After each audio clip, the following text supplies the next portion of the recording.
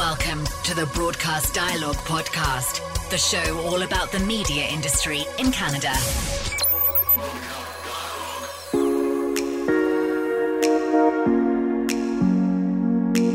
This episode of Broadcast Dialogue, the podcast brought to you by Simple Booth, create a branded experience at your station events, capturing and sharing gifs and photos with Simple Booth's photo booths and selfie stations. Learn more at MomentumMediaNetworks.com. On this episode of Broadcast Dialogue, the podcast, Brad Danks, the CEO of Canadian specialty channel and OTT platform OutTV. The LGBTQ network expanded its global footprint in 2018, finding success with its original content in New Zealand, Australia, and South Africa, and was subsequently named Playback's Channel of the Year. Danks and I cover the challenges of being an independent Canadian operator in the current regulatory landscape and why he thinks the future of Canadian broadcasting lies in the production of original content. Well, what happened in 2018 was really an extension of what began much, much earlier. You know, we've been planning for what we believe the future of broadcasting, or the future for broadcasters, is for a long time, but 2018 became a big part of it. Really, it comes down to the idea of taking the traditional approach to linear broadcasting and building it into the future approach, which is a direct-to-consumer model, or a model through other direct-to-consumer-like platforms. And the approach that we took was to concentrate on several territories which we felt would make the most sense for us. We referred to Australia, New Zealand, and South Africa as the Goldilocks territories. We said not too hot, not too cold, meaning from an economic perspective, we could have enough content on an offering there because of the size of the territories, as opposed to, say, the US or the UK, which are a little more challenging. And yet the politics and the commercial terms and stuff were right. These were English language territories, and they understood what was going on. So we saw them as sort of the best three territories with which to execute our initial strategy of moving globally. OutTV has managed to endure and flourish where a lot of other specialty channels have gone through successive rebranding to find their niche. But your audience numbers are up 300% in the last 2 years. Can you talk about the strategy that's led to that growth? Well, I think it comes down to a number of things. First of all, what hasn't changed in the business is content. You know, you have to have good content, and we've really focused on that. But I think as we move towards the viability of niches, shall we call it, those niches need to be of certain types. They either need to be a psychographic type niche, which is like a preference for people, or a sociographic. You know, we kind of straddle both, but obviously it's a sociographic niche. And so it's more efficient to market to. And when we learn what our audience likes, we can then go and do more. But there's a certain efficiency to it that allows us to build upon it and to combine, marketing opportunities on the ground for us, things like Pride and film festivals and stuff. We could have a built-in opportunity to do that. Plus, there's a lot of gay media, gay blogs and such. So, we've sort of utilized what was already there and then built upon it in order to build our brand and our opportunity. I can't speak to every other one that's failed, but as I survey the landscape, as I do frequently, I look at other brands and I think, how are they going to make that work? How are they going to find an audience large enough to grow it, or how are they going to find a specific type of content they can continually feed that audience with? And ultimately, the answer in many cases has been they won't. And I think that's why so many have fallen away. So you'd attribute a lot of your success then to your audience, to that demographic that you're serving. Yeah, or at least it's not just our demographic, and when we do attribute it to that, but that was always built into the OTV business plan. Right back to when we took the network over in 2006, we felt that it was a niche opportunity that could work for all of those reasons. And as much as the digital world has grown, the reasons that we felt that we could make it work in 2006 are the same now, just more so with the digital world emerging the way it is. I want to get to the Broadcasting and Telecommunications legislative review in a second, but to sort of get into that, I want to talk about what it's like to be a Canadian player in an increasingly global entertainment landscape. What are the challenges of that? Well, it's interesting because the challenges for a Canadian broadcaster are primarily in Canada. The Canadian system is awful. I mean, it's the worst in the world. It's having been in New Zealand and Australia and South Africa, which, Australia in particular is so much more market-driven, so much more open to new ideas. We have this highly concentrated, vertically integrated system that, and we could spend all day on this and we won't, but is a disaster for Canadian broadcasters that are not vertically integrated, and in the long run, a disaster for them as well, because it's prevented them from innovating, prevented them from moving forward. So I can't say enough bad things about how the Canadian marketplace was tilted and monopolized when we did vertical integration, and all the proof is there. I mean, we wouldn't have to have this big telecom hearing right now. We wouldn't have to be in crisis mode if we had been smarter.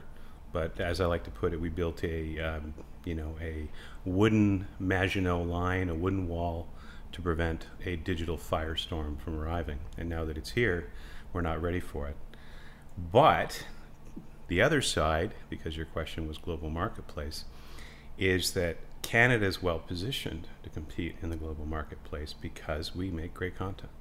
And because we have content hubs like Vancouver and Toronto and lesser so, Montreal, Halifax, and others in the country, we have the ability to create original content, which ultimately will be the defining factor going forward. So in one respect, I'm very thankful that I'm Canadian. I just have had this big anvil on my back for a long time, caused by really, really bad policies. How does vertical integration disadvantage you as a specialty channel, as an independent? Well, vertical integration essentially ended the market for services within Canada, in the sense that all that happened was 4 companies were given control of the wholesale market, okay? And only those 4 companies, being Bell, Shaw, Rogers, and Quebecor, could decide what channels went on. So they were able to get their channels on the dial like that. If Bell wants to launch a new service, they would in a day. If they take over an independent service, a good example of this is Gusto. When they acquire Gusto, all of a sudden, voila, Gusto gets all the packaging and all the money that they need to go forward, because Bell can call up Rogers and Quebecor and say, if you don't give us what we want, we're going to take it out of your other channels, right? And so horse trading at a feudal level became the path forward for channels. It meant that if you weren't one of those, and there's 3 types of channels in the system. There's American channels that can negotiate based on certain market power. There's vertical integration, which was the new market power on the Canadian side. And then there was the others, which are specialty channels in Canada, which gave us no power. So it was really a death sentence that the commission at the time gave to independents, and it was based on their belief that we were all going away anyways, and that these great 4 wonderful companies were going to be the great international distributors of Canadian content. The last Let's Talk TV hearing actually has that sentence in it. I've quoted it back to people over the last few years, and they've been stunned. I was stunned at the time, but they're stunned now because they haven't collectively lifted a finger to do international distribution. Of course, we start to see the unwind of vertical integration now, and Chorus is the best example of that. Shaw has pushed it off on its own, and now it's a standalone content company. But even then, they're talking about addressable advertising as their solution to their problem, but they're not talking about content. And we've missed the shift, because the reason vertical integration is so bad is because the markets have gone horizontal, and content markets moving to the global require people who can function on a global level. And companies whose primary business is internet and mobile within Canada, regulatorily protected by the way, are not going to become international players in content. With all due respect to whoever at the CRTC wrote that line, it's not going to happen ever. And I think we're seeing very quickly the devolution of that side of the business for those companies, because investments in them in the future don't make sense. So let's talk about OutTV's BTLR submission. In an ideal world, what do you think the best possible outcomes are from the review? Well, I think there has to be sort of two fundamental recognitions that are really, really important. One, on the carrier side, we have to understand that I don't think that any of the Canadian services are going to be in the business of offering channel packages a decade from now. Maybe they'll have a small legacy, but they're going to get out of that business. I mean, pretty soon we're all going to be independent, is one of my lines. And the reason for that is that the companies that'll be competing, the Amazons, the Apple, who are going to just launch their new initiative, they're just going to announce it this week. Some of the other ones that are there, those technology companies are in a much better position to continually upgrade that technology. And that's the real problem for our cable side, is they have to invest hundreds of millions of dollars in that customer base just to keep it going forward. And once Amazon launches their channels this next month in Canada, you'll see the numbers going down from, once Amazon gets 5% or 10% of the marketplace, they'll be taking it from all of them. And if you're one of these companies, and you have to go back to your board and say, if you're Rogers and you say, look, we need another $500 million for a new technology platform for my TV side, somebody else there is going to say, well, we should be investing that in mobile because our ROI is higher, or data, our ROI is higher, and eventually that's going to fall out. And we're watching this happening in the U.S. There's a couple of U.S. cable companies that have given up TV altogether and have said we're not going to do that. So when that happens, there has to be a regulatory system. There has to be a structure in Canada where I can negotiate with an Amazon or a YouTube TV or an Apple and have a carriage arrangement that is there, because otherwise they may have no incentive to carry us, right? And if they have no incentive to carry us, where's our broadcasting system go? So there has to be a much clearer, degree of what we call must carry in the broadcasting system. And in my submission I said, look, why is it so difficult? Why don't we just say to a company that wants to come and operate into Canada, like an Apple who's starting their streaming service, here's the Canadian broadcasting system. Got to put it up. Got to make it available on your service, and so does everybody else. I don't see the problem with that, but the mindset is a little off for that. And what's happened is, for 50 years, all the channels were on the dial and were available. And if you are old like me and you grew up in the 80s and you turned on your box and you had all 50 channels or so in Canada, and they were just all there, right? And it didn't matter where you were in the country, you got those 50 channels, and maybe the number was different, but they were all there, right? In the 1990s, when the number of channels began to explode, all of a sudden the cable companies and the satellite providers said, wait a second, we can't put them all on. There's capacity issues here. And that began the whole packaging process. And I am oversimplifying it for the purposes of this, but all of a sudden it shifted control of the system to them because of the scarcity of the bandwidth. That period lasted about 25 years, if that long, where we went from capacity problems to no capacity. We're now at no capacity. If you talk to any of them, they said we could put 1 million channels on, and like YouTube does.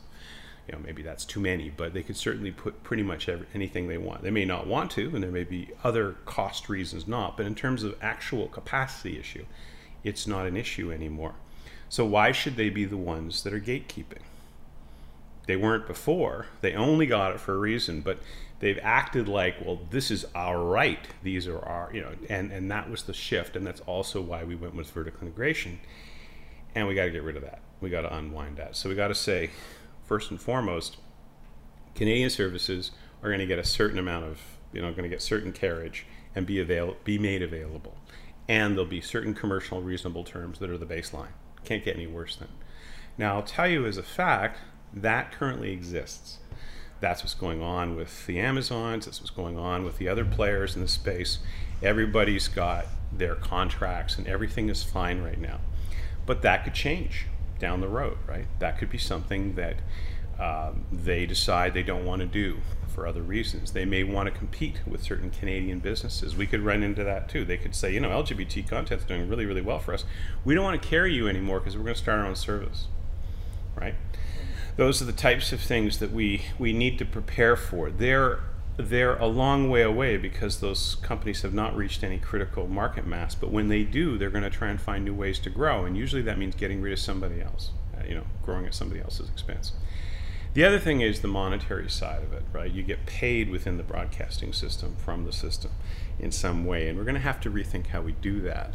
Again, in the submission I talked about, I think there should be some sort of access fee or something like that. If you want access to the Canadian market, you should then have to pay into it something, a percentage of your profits or something like that.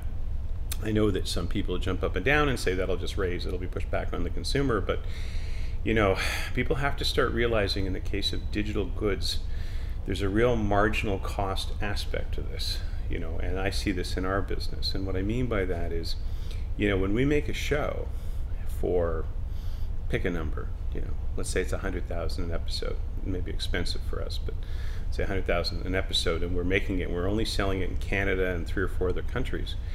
Every time we go into a new territory and we earn revenue on it, that's free money, right? And so many of the shows that are coming in have already been paid for, right? So considering what distribution costs are on the digital side, which is fractional, the marginal cost of launching into Canada and having access to that market is so low, and it's so profitable for a lot of these companies. For them to have to pay a portion of their revenue, to have market access is a very simple way to then be able to say, okay, we're going to use this to sustain our content. So what I'm suggesting is that we kind of recreate what I call the virtuous circle of the current Canadian system in a different marketplace, in a different way, but similar principle. Yeah. One of the things you raise in your BTLR submission is that LGBTQ content actually has been demonetized by some of the big digital companies because of complaints from advertisers. Yeah, I mean, that was Google, and they did it on YouTube. And what had happened, as I understand it, was a group of very virulent homophobic, anti-gay, crusading groups in the States were following different major brand sites, and if LGBT content on the web.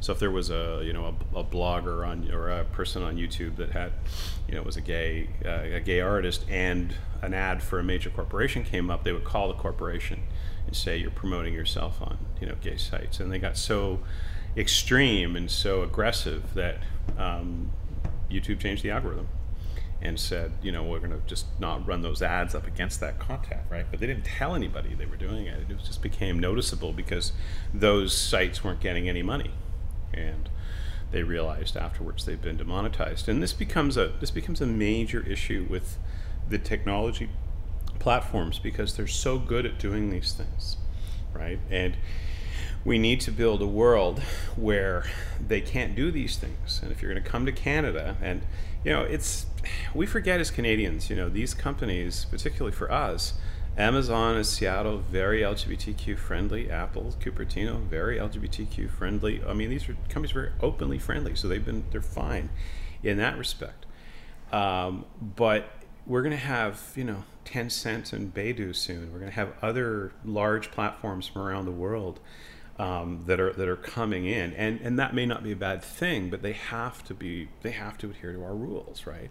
And if we don't create a structure that says you want to come into Canada, here are the rules, well, we don't want to play by those rules. Or the other one I hear is, no one can look at our algorithm. It's it's just all nonsense, right? The answer is fine, don't come, right? Canada's a much richer market than people give credit for. It's the second largest U.S. export market for content. The chances of them not coming are zero. Somebody else will fill that hole. Stop being so Canadian and stand up for yourselves for a change, right? You say in your submission that the tech giants are easier to deal with than the Canadian BDUs. Yeah. Oh, yeah. I mean, look, I'd rather go in for a colonoscopy than deal with one of the, I know it's always that terrible drink you had before, but it's like that when you go in to see them. It's just awful. It's just, I shouldn't say that. Some of them are still quite nice, but it's always the same. You know, they want to give you less. They want to explain to you why you're not adding value. The whole thing is a joke. It really is. Because, look, if I'm going in to meet with and they'll say, well, look, your numbers are down. And I'll say, yeah, but my numbers were up. And I came in, which I've done, and said, my numbers are way up. I want a raise. They said, there's no one's getting raises. So if nobody's getting raises, who's going to keep buying programming and putting investments into their shows? The whole thing it's crazy, right? So they rig the system and then they pretend it doesn't rig. I mean, it's the least favorite phrase I have. Is, well, market forces.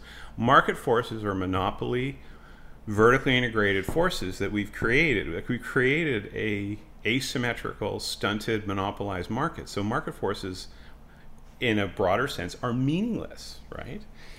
So you asked, and I should give you a complete answer. The other thing I said is that we need to create a proper form of competition.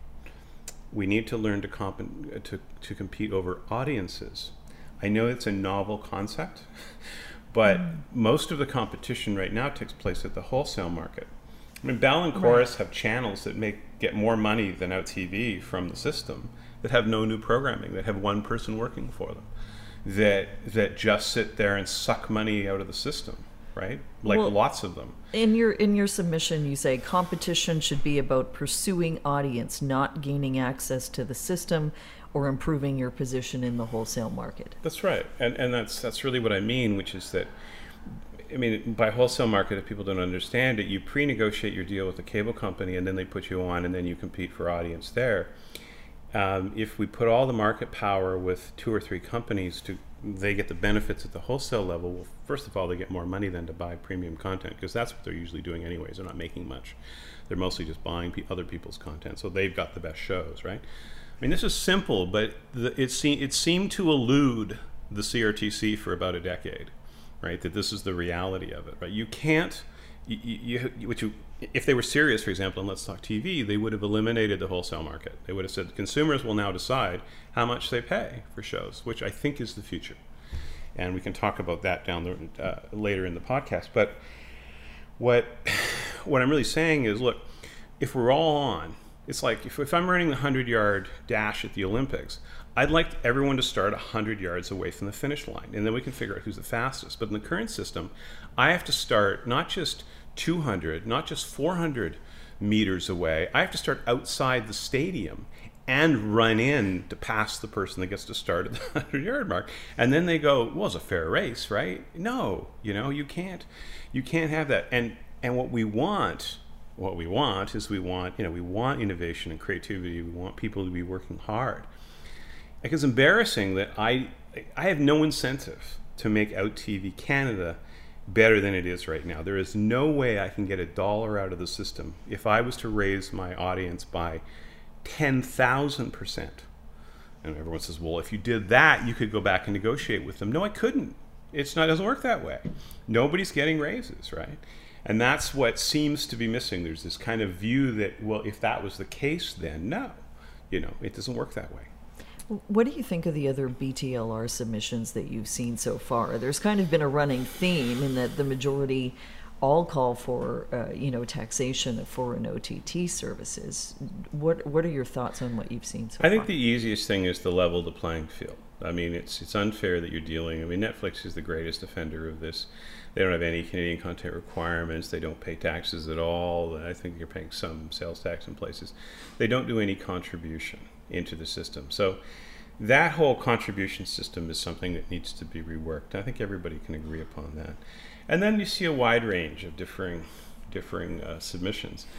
It's disheartening to see some of them from the BDUs, some of them saying things like, we should be able to pick which channels, we should be able to get rid of Canadian independence. I call this kicking the ladder down when you reach the top. There's a remarkable lack of memory with a lot of our larger BDUs. TELUS is a good example with their submission. TELUS, as most people don't seem to know, was BC Tel and Alberta Tel. They were government utilities for how many years? 80 years, right? They received billions and billions of dollars of infrastructure spending to build their business. Yet they somehow act like a market got them there. Well, it did. A regulatory, utility-based sole company market, right? What a great opportunity. And then to get up and then look around and say, well, let's get rid of all the Canadian independents. I mean, that's a joke. I mean, that's really sad. But it's part of what happens when you sort of cross that line between, I mean, that's to me, that's a vertical integration problem. You don't have the same dialogue in Australia, because there they've separated the two so much, and to the extent they've even got them together, they've really been much more careful. So Australian cable companies think about Australian content in a beneficial way. They understand that there's a relationship between them, but Canadian cable companies, broadly, or BDUs, have come very much to loathe the aspects of the Canadian system. Quebecor says, let's eliminate all 918s. I mean, has any company been put in a stronger position than Quebecor in one sector of the economy? No, but let's just make sure that nobody else has a chance too. That's been the most disappointing part when I read submissions, thinking, wow, you really are sure, of your ability to do everything for everybody. So, I mean, to me, that was sort of the darkest part of it. But I'm hopeful that part has been dismissed. But I think there is a lot of commonality around a couple of the main themes. There's a lot of things being said that I can agree upon. I know you're a voracious reader. What are you reading right now? I'm reading a book right now called Long Shots that just came out. And it's really about how breakthrough ideas come from the weird side of things. And it's just one of the areas that I sort of pass into sometimes. I'm reading that, and I've got another book that I'm sort of dissecting right now, which is relevant for a book called The Age of Agile, and it talks about agile businesses. And I think this is another part that's kind of related to what we're talking about today, which is that for Canada to have successful content companies, we need to create corporations that have agility. And the agile movement began in the early 2000s, but it was really sort of software based. And it was based on this idea that the business changes so quickly, you've got to be in constant adaptation mode.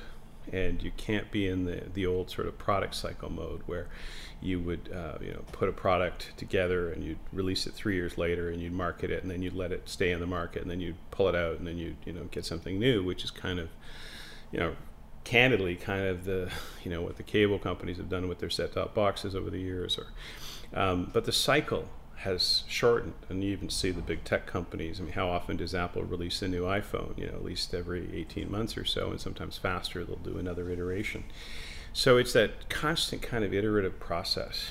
And while the programming world doesn't lend itself to it perfectly, structurally, we have restructured as a company to function like an agile company. So I'm spending a lot of time sort of applying those principles within and driving the staff crazy, as I always do, with finding new ways to try and pick up things, because we're sort of at a point right now where time is the enemy and not money and not anything else. It's just you've got to move quickly.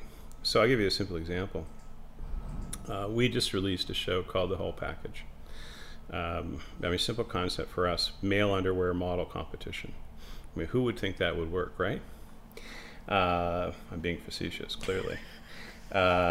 We like the concept. And we put a local producer, Lindsay Jackson, in charge of it. And she'd worked on The Bachelor and some other things, and she just really, really grabbed the project and ran with it.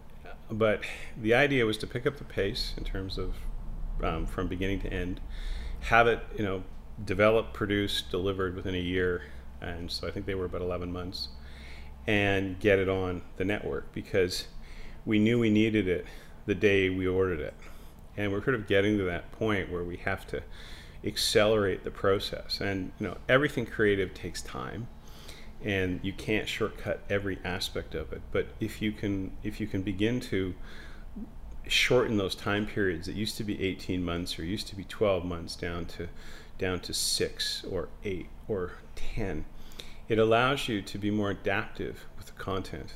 And you're also, in I think most cases, particularly with unscripted series like we're doing, assuming you're going to do a second season. So the idea is to maybe shorten it from what used to be 14 or 12 down to 6 or 8. And that way you've got the first season and you can say, oh, we should have done this, we should have done that, this would have been better, next season we'll get it right. So you're in that constant mental iterative mode regarding the programming, and it gives you a chance to take each of the shows and treat them with that sort of that mindset. And I think that's really, really important these days. And so Canadian companies that are adapting to that need to come up and adapt to that model. And there's some challenges within the overall structure of the way we do things. I mean, the classic approach was for the broadcaster, you write a check to the producer takes the money, makes the show, delivers the show, takes the international rights, sells them themselves. And because you make your money just within the Canadian system, those days are done.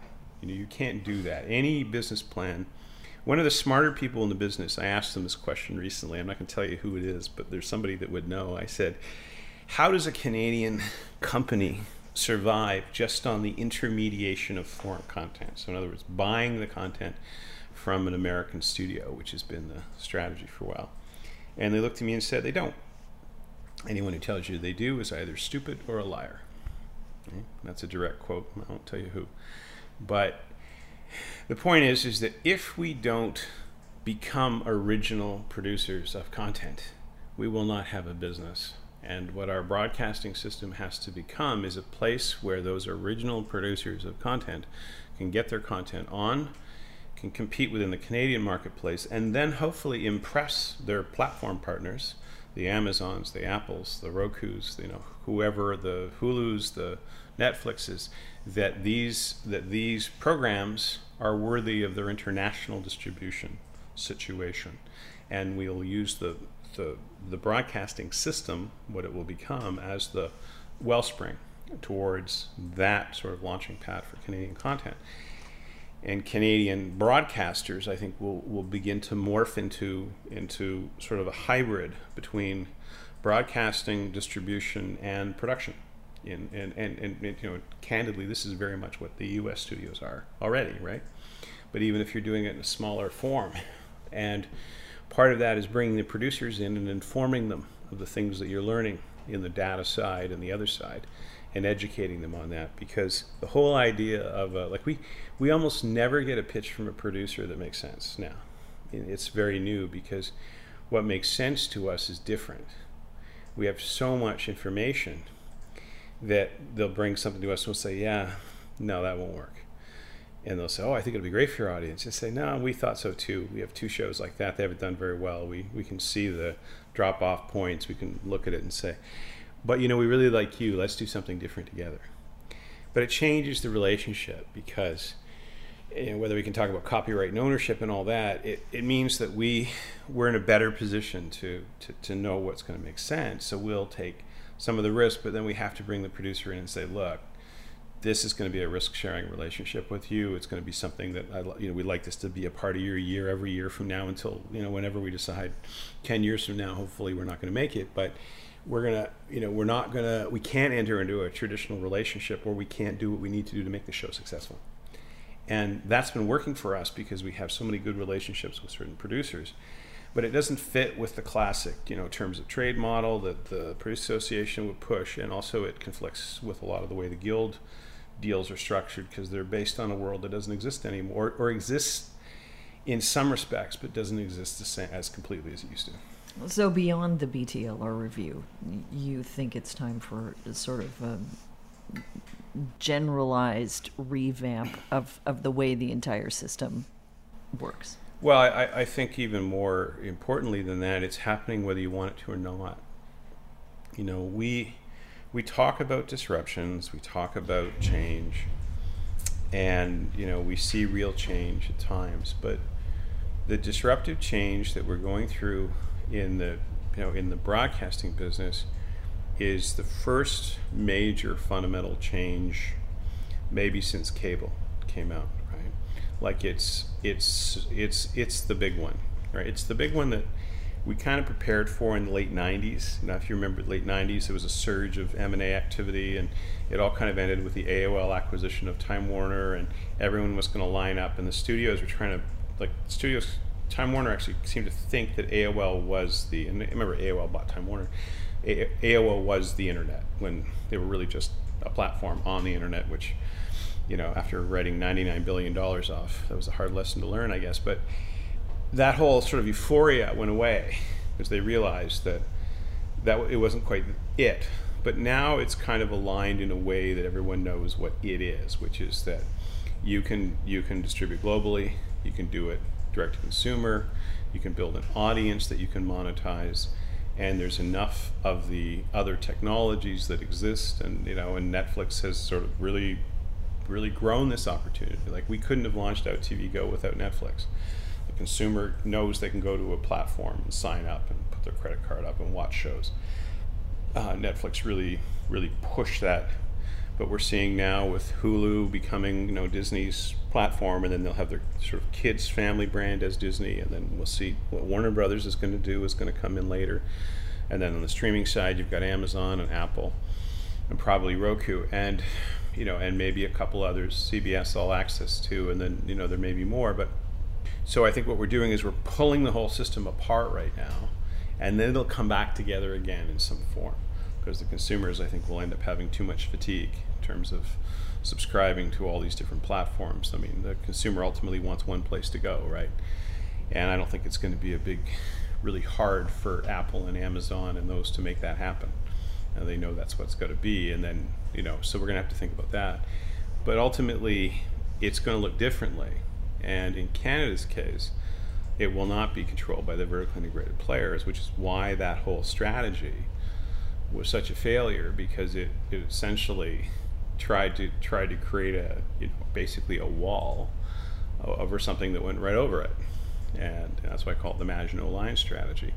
So I think that's where we're going to get at the end of it is that, and the end is about a decade away.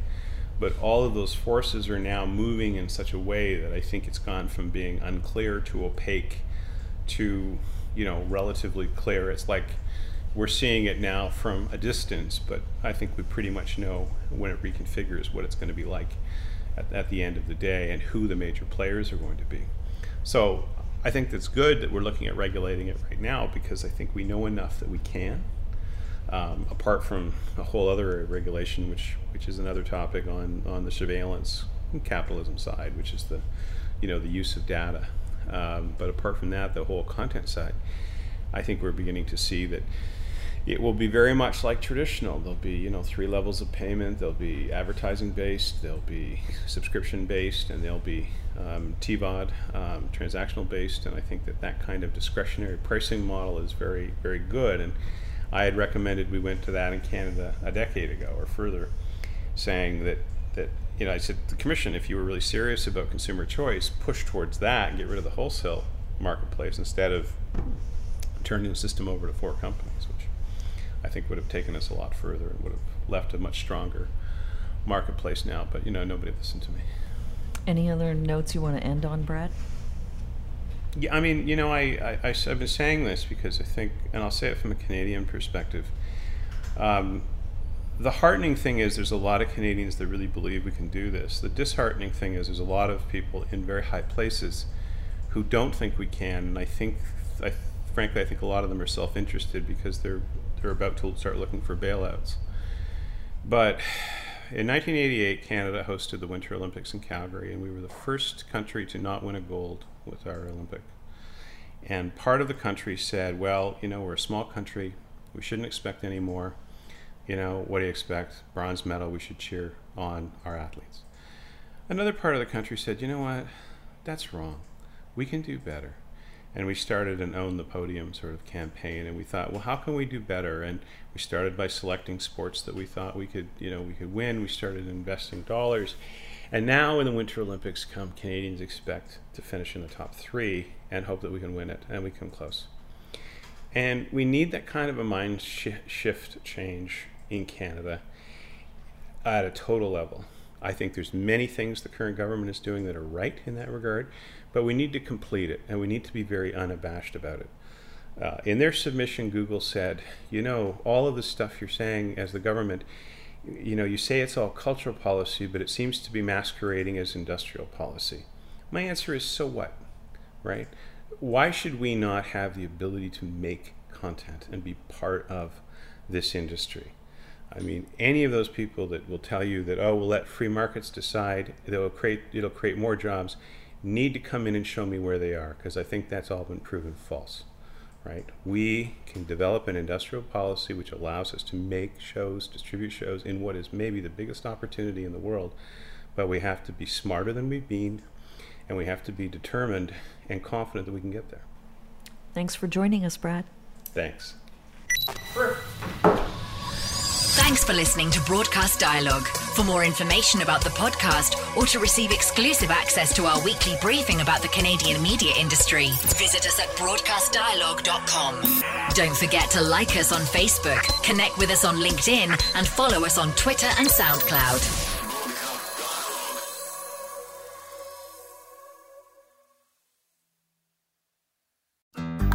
Looking to make the most out of this life and optimize your personal wellness? Then check out the Natural Man Podcast. Join me, host Mike C., as we explore all areas of human wellness, physical, mental, and emotional. Learn strategies to optimize your own well-being and be in the driver's seat of your own health. Remember, your doctor works for you. Learn biohacks, neurohacks, ways to improve sleep, and ways to optimize your body and your mind. Check us out on Apple, Spotify, the Fountain app, and at naturalmanpodcast.com.